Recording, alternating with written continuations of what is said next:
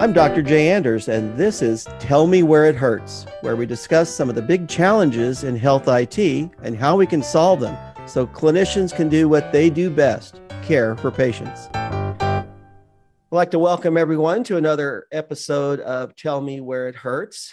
Before I introduce today's guest, who probably really doesn't need an introduction, I was talking with a friend, old colleague of mine the other day about interoperability and responsibility and all of that.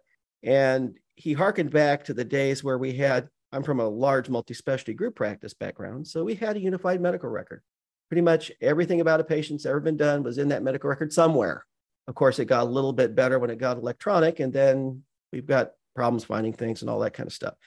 But one of the interesting things, which we'll get into today a little bit, that we did talk about is responsibility in interoperability, meaning what am I responsible for in receiving information, what am I responsible for giving information, how much do I give, things like that. Because I remember very clearly when we were setting up our electronic health records about talking about the medication list. We had a psychiatry department who did not want to share their med lists with anyone. And I said, that's a danger. We cannot have incomplete medication lists because I'm going to prescribe something that interacts with something you prescribed, and then we're in trouble. So I understand that you want to keep everything about a psychiatric condition private, but you can't, that you can take it too far. And we finally met in the middle, and yes, they did include all of their meds. What was interesting, though, is for an internist like me, I can look at a list of meds and pretty much tell what the patient has just by looking at the medications. So they're not keeping anything secret. But we'll talk a little bit about that when we get a little bit further down in the interview. Today's guest has been here before, and I thank you for coming back. It's Micky Tripathi, who is the National Coordinator for Health Information Technology at the U.S. Department of Health and Human Services, where he leads formulation of federal health IT strategy and coordinates federal health IT policies, standards, programs, and investments. Welcome, Micky, to the program again.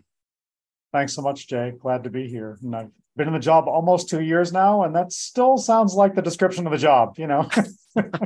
You never know. Other duties as required. Right. So things have been progressing along with, this 21st Century Cures Act and information blocking, sharing rules, and things like that. They've been around, the rules have been around for a while now, but the implementation of those rules has started. So can you give us a little bit of an update on that and what people can expect?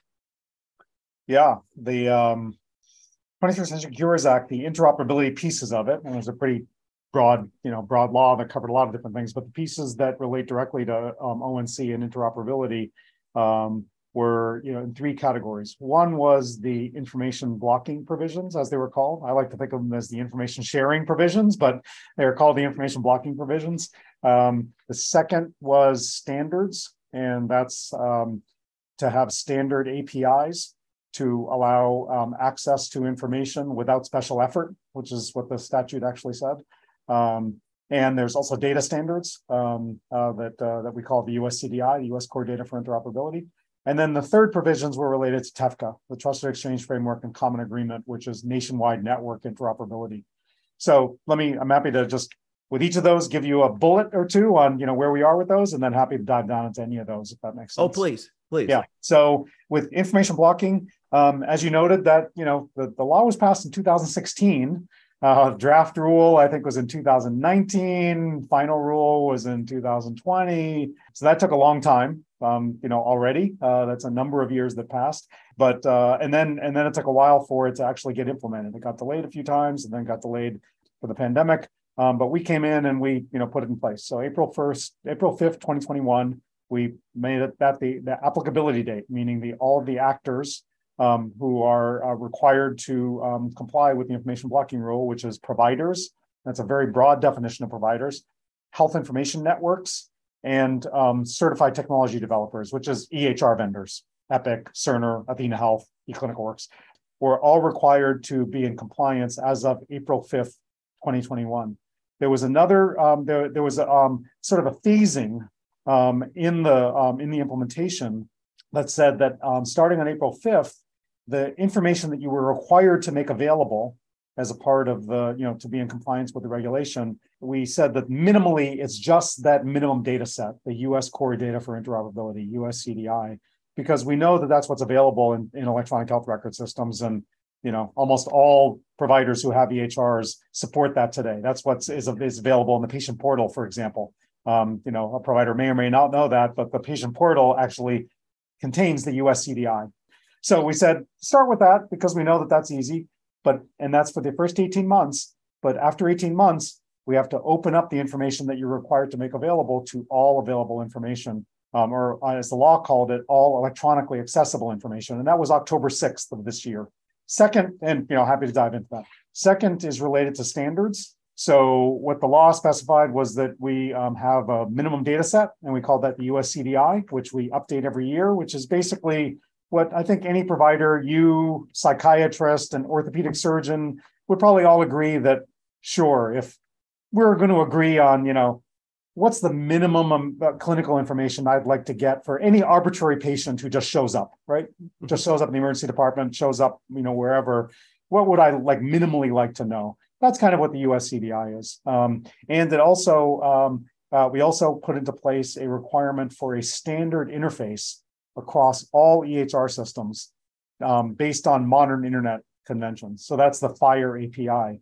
That's required to be available to customers, so to providers by the end of this calendar year. So just 3 weeks from now, every provider should have that available to them to be able to use for access by patients, as well as sharing information with other providers, with public health, whatever they want to do.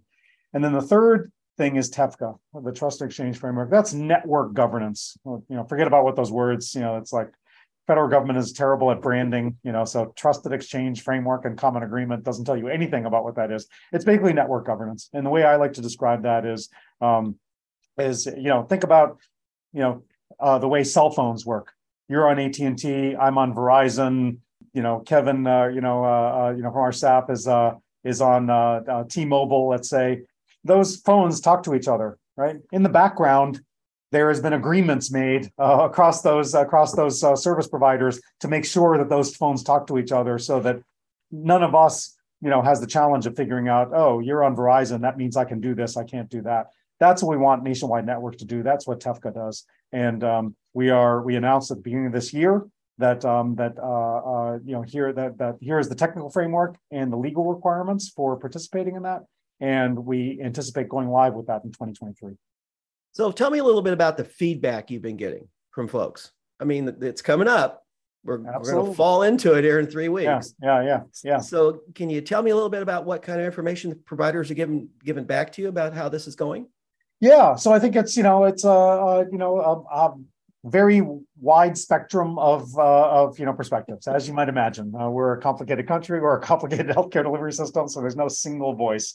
We're certainly hearing, and I'll lump it all together in terms of sort of the different things that we're doing, almost all the things we're doing.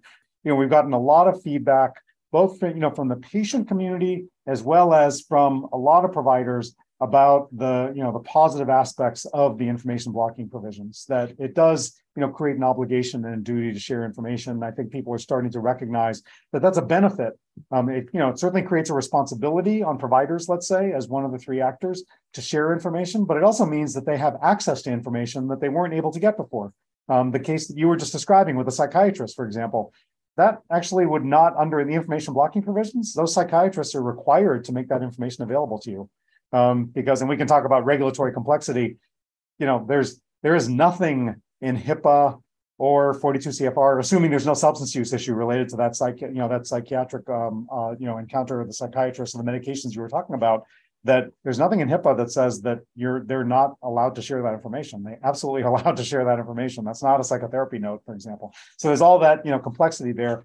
They had the choice of saying, no, I'm not going to share that. Information blocking says, no, you don't have that choice, actually. You have to share the information unless it falls under one of the exceptions that we have, like a patient asked you not to share it, or there's a security issue, or you think it's going to cause harm to the patient or whatever.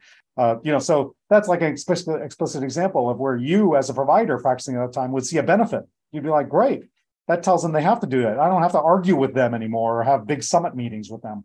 But I will also say, there have certainly been providers who have been concerned about certain details of it. I mean, overall, I think most of the provider community has been strongly supportive of the overall objective and the mission.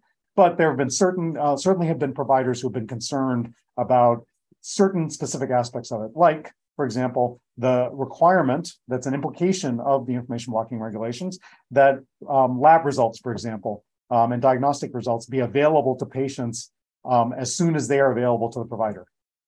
Which I think in every other walk of life, right, we've seen transparency be more and more a part of everything we do, right, with your financial information and, with Uber Eats and everything else you can do. So now that's coming to healthcare, and that's one aspect of the information blocking provisions that says, well, everyone has an expectation to be able to get the information that they paid for, and that they may want to be able to use however they want to use it as soon as it's available. There have certainly been providers who have had concerns about that.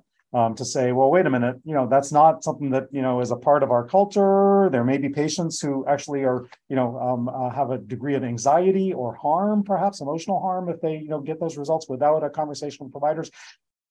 Those are totally valid and legitimate concerns. We see those as kind of transition issues that all of us need to adjust and adapt to this new world and figure out the mechanisms for being able to have, both immediate access to those results for those patients who want them. And there are a lot of patients who want the results right away.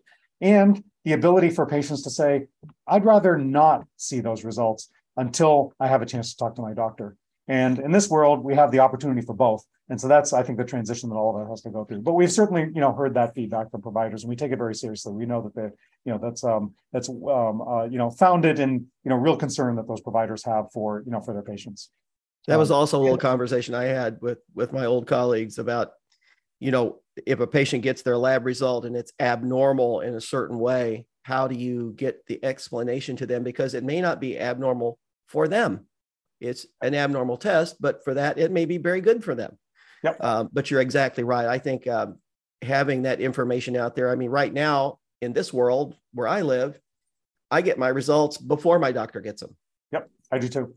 And that it's just the way it should work. I agree. That's my provider has been great at, they've actually, and I think this is a part of the transition and the adaptation we have to make. My provider, for example, when they order labs, I immediately get a message in the portal that says, we have ordered labs for you. You are going to receive these before your provider has a chance to talk to you. If you don't want to look at them, don't look at them. And your provider will call you. Within 72 hours, your provider will call you. You have the choice. Don't go into the portal and look at them.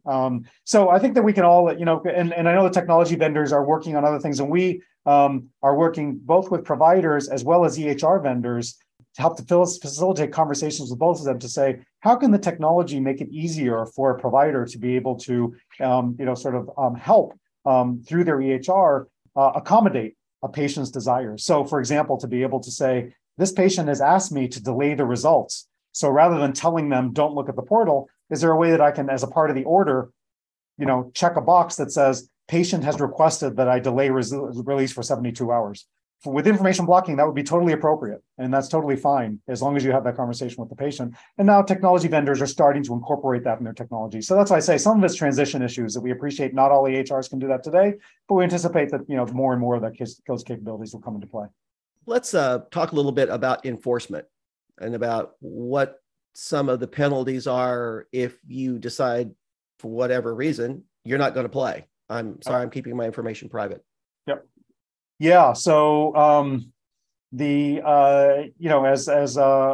much as we appreciate the 21st Century Cures Act and what it was trying to do and the congressional backing for everything we're trying to do, I will say that that the 21st Century Cures Act also handed us a very complex set of things to implement as it relates to enforcement. And so, so what it did is it gave ONC the authority to create the policy essentially for information blocking. So to say, what is information blocking? How is that defined operationally?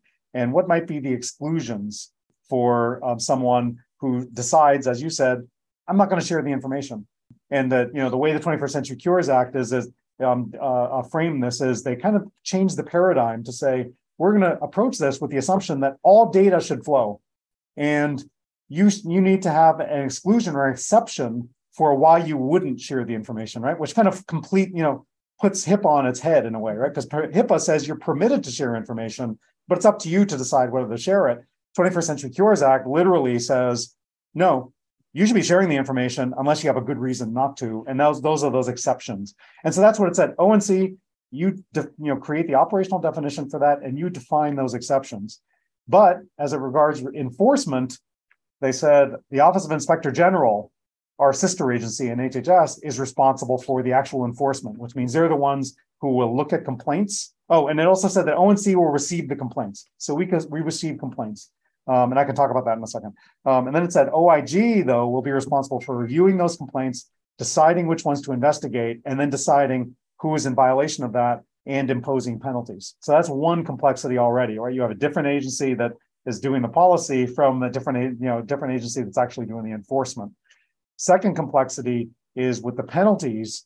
They said for health technology vendors like EHR vendors and for health information networks, they can have penalties of up to $1 million per incident if up to the OIG, right? And that's a big penalty, right? That's way bigger than HIPAA penalties, for example. So that's real, and not that HIPAA penalties aren't real, but it's a lot of money, and it's a pretty severe penalty, or it could be. But they gave new authority to the Office of the Inspector General for doing that. But added wrinkle, added complexity, is they said providers are going to have a different type of penalty. Providers will have what they called appropriate disincentives. And they said appropriate disincentives will be, we're not going to define that. We're going to ask the Secretary of Health and Human Services to define what appropriate disincentives are. And we're also going to say that the Secretary of Health and Human Services is only allowed to use existing authorities to define those appropriate disincentives, right? So they gave new authority to the Office of Inspector General to impose fines of up to $1 million each on technology developers and networks. But for providers, they said, we're not going to define that. Secretary defines that. And oh, by the way, you can't do it with any new authority. You have to use the existing programs and the existing authorities you have. That makes it really complicated because now you're placing it in the hands of the Secretary's office. It doesn't give it to an agency like to ONC or FDA. So the Secretary has to decide, well, which agency is going to do this? What's an appropriate disincentive? And just from a legal statutory perspective, where do I have the authority to impose that penalty? Because, the Office of General Counsel, can come in and say, I understand you want to do it here, but the statute doesn't allow us to do it within, that particular statute, whatever it is. So that's a lot of the complexity. So we kind of came in, not a whole lot had been done on that. We have, been doing a lot of work, on defining appropriate disincentives, on, working on, sort of creating the policy framework for that. I don't have any timelines to share on that, but I can assure you of a couple of things. One is, we will absolutely have enforcement for providers, and we're working really hard on it. And and that's the second thing, is that we're working really, really hard on it. And really what is, the reason for the delay is just the complexity of it. Let's talk a little bit then about that middle piece. We talked about providers, but now I just got back from health, as probably you were there too. Yeah. There was a plethora of what I call data middlemen, aggregators, massagers, all the things you could do with medical health records and data. It's interesting to see how many of them there are, but it was also interesting to see how are they going to fit in, because there's QHINs, and a lot of these are QHINs, but are they networks? Are they data aggregators? What's their responsibility in the middle of all of this to get the record from A to B? Yeah.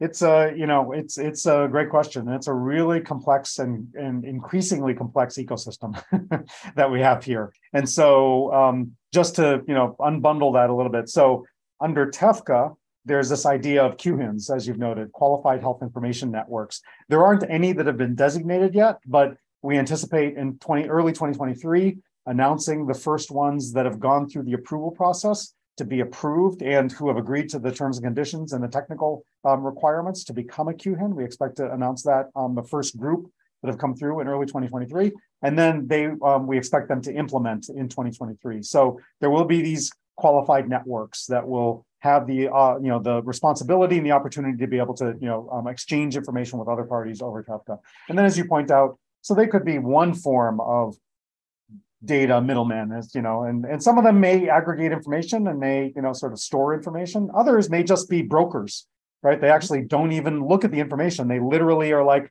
the old phone switchboards, right? They get the call, they see that it's supposed to go there. It's like, here, I got the message. I see it needs to go to Dr. Anders. I'm going to send it to Dr. Anders. I have no idea what's in it. I'm like the US Post Office. I just, I'm looking at the address and sending it, where it needs to go.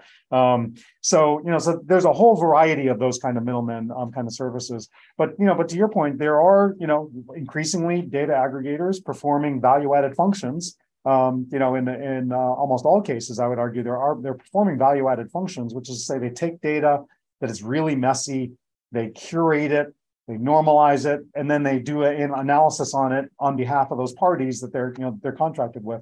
What the 21st Century Cures Act opens up is the opportunity for them to work for, they've already been working for providers in many, many cases. So, I used to work for a company that was a population health management vendor, and we had, nationwide provider customers and payer customers who would send us their data and ask us to normalize that data, make it ready for analysis, make it ready for clinical quality measurement, for example, for population health management, because they themselves couldn't do it. Then someone has to do the work. They just decided to outsource it. And that all was within HIPAA. Business associate agreement, privacy requirements were all there. They weren't allowed to do anything with the information except as HIPAA allows. Increasingly, patients are being offered the opportunity by a lot of these aggregators or a lot of these companies to say, hey, we can provide you with the opportunity of you get your data and you make it available to us, or we'll offer you the technology for you to be able to access your information and then do certain things, that you want us to be able to do.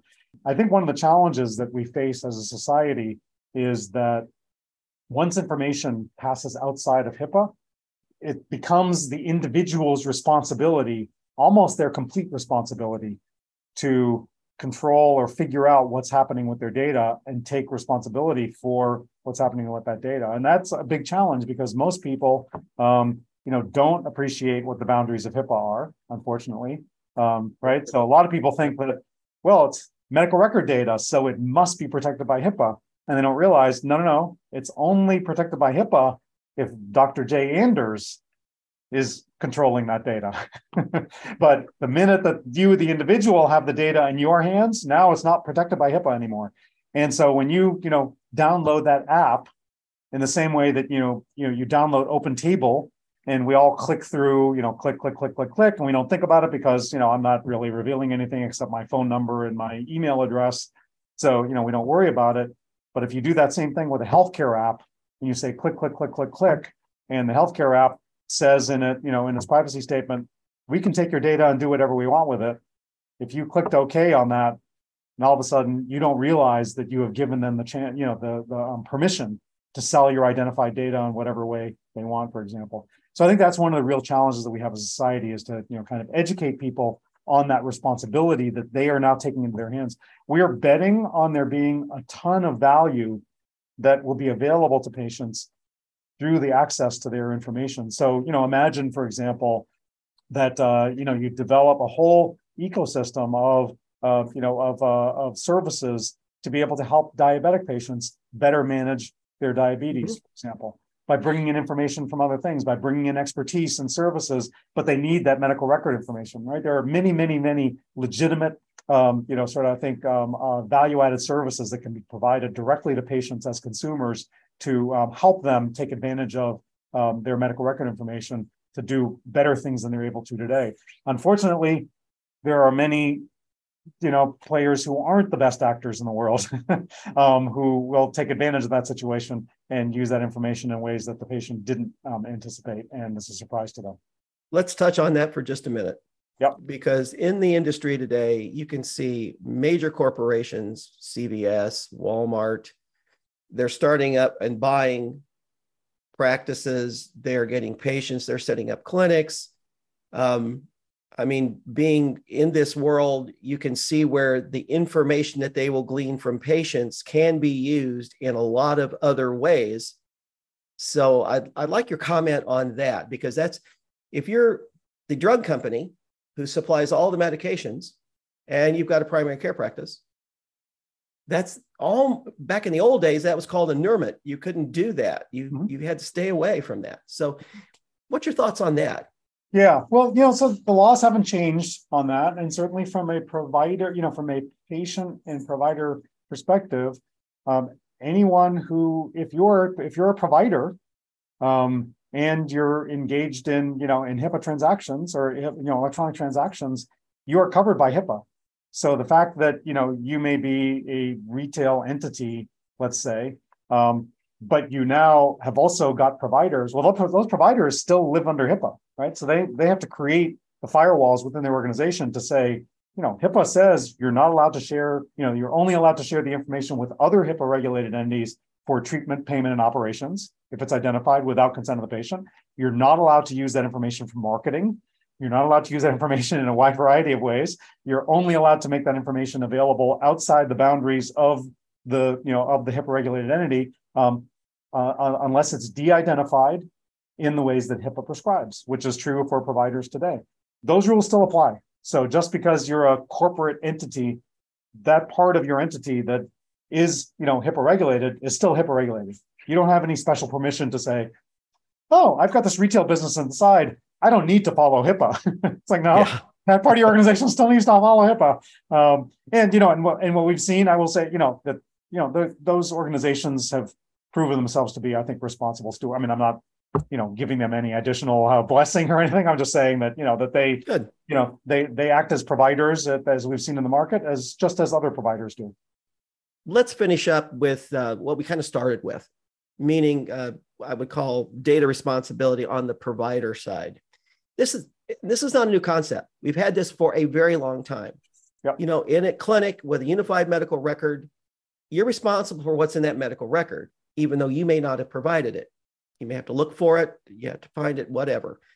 The thing I was talking about with my old colleagues was the fact that, say there is an abnormal mammography result that gets broadcast to me, and I don't see it for whatever reason. It's not there. And now I'm taking over the care of this patient. Patients sometimes don't realize that they had that, so that there's delays and all that. So there is a responsibility. So comment a little bit on that, on how we're going to migrate through, and it's going to be a lot of data. These medical records that are being transmitted are huge. So give me a little comment on that, how you feel about that and provider responsibility. Yeah, I think it's a totally valid and understandable question, and I would say just give a little anecdote from back when I first was gotten involved in health IT. So I ran a company called the Massachusetts Health Collaborative, where we were implementing electronic health records across in 3 communities in Massachusetts. So 600 providers, community providers, we were implementing electronic health records through funding that was provided by Blue Cross Blue Shield. And that was greenfield. So that was literally paper-based providers who we were implementing electronic health records, right? This is back in 2005, right? So whole different world, right? Completely different world. And I remember being with one provider who we were, standing in front of her file cabinet, which was an open file cabinet, like you always say in the pictures, right behind the reception desk, all those manila folders, and there was the whole thing going up and down. And, she was just looking up at them, and she said, every day I walk by all these folders, thousands of folders, and I think, what did we miss? Where is it? It is somewhere, right? She's like, I know it's not an if, it's where is it? I know there is something I've missed. There is some mammogram that came in that our staff put away in this file, never to be seen again until that patient has a bad experience, and then they come back and we find it. So I guess I just say that because this is not a new problem. I appreciate that it is different in scale for sure, right? And all of a sudden you're getting way more records, and some of them kind of come in a little bit like it feels like the back door, right? It's like, well, at least there was someone who had to take it off the fax or who had to open up the envelope and did it, their eyeballs were laid on it. But now I've got this electronic medical record where thousands of records are coming in the back door and no one, is managing the, the doing the triage or monitoring the door to make sure that everything is looked at. I think that's a very fair and legitimate point. I guess I would just say, a few things, that the questions of responsibility are no different than existed in the paper world, for sure. There was a big problem in the paper world. There is that same, issue today about having to place responsibility. I will say that, electronic systems offer some advantages, though, and some benefits.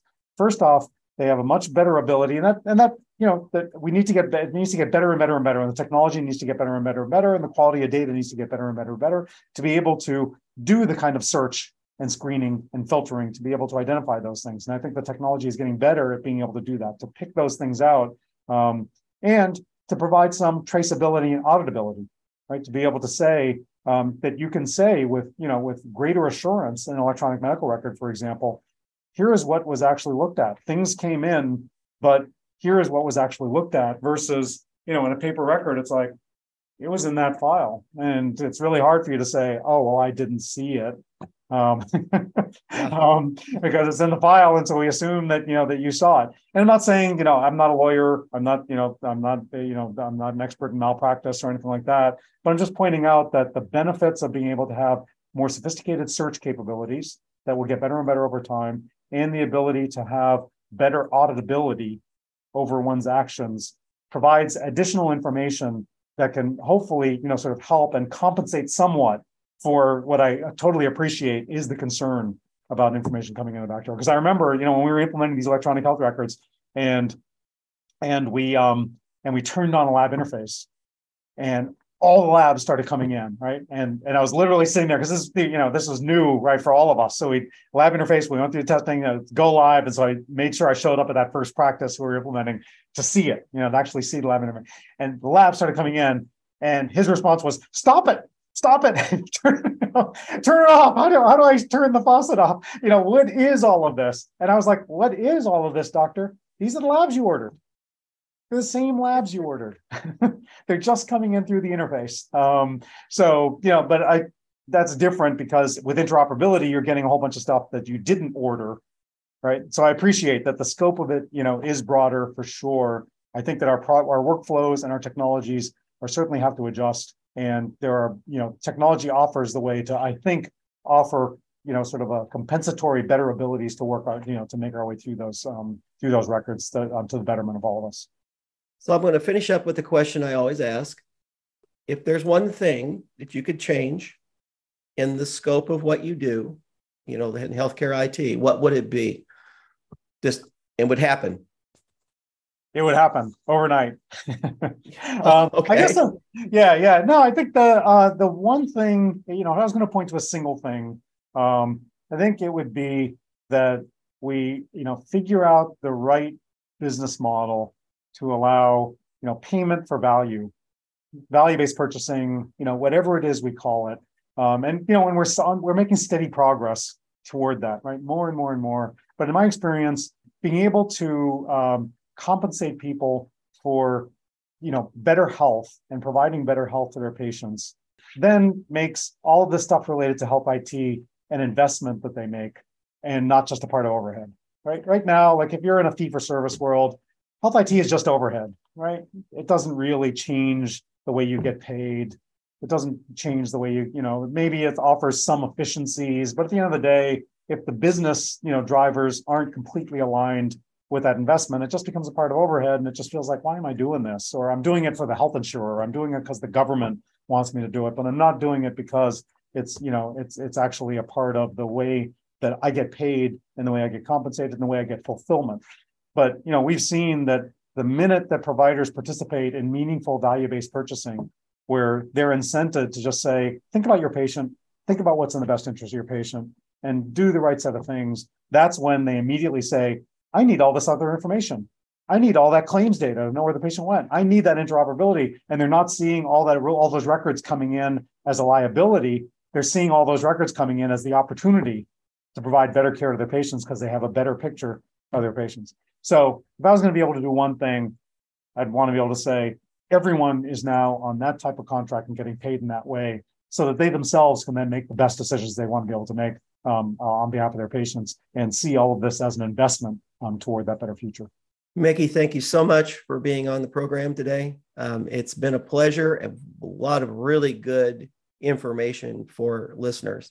Again, thank you so much. Thank you, Jay. Always enjoy talking to you. That's all for today. Thanks for listening to Tell Me Where It Hurts. Tune in to Healthcare Now Radio and Podcast Network each month for the latest episode. To learn more about Medicomp systems, visit our website at www.medicomp.com. You can also follow us on Twitter at MedicompSys or myself at MedicompDoc, or check out the show notes for links. See you next time.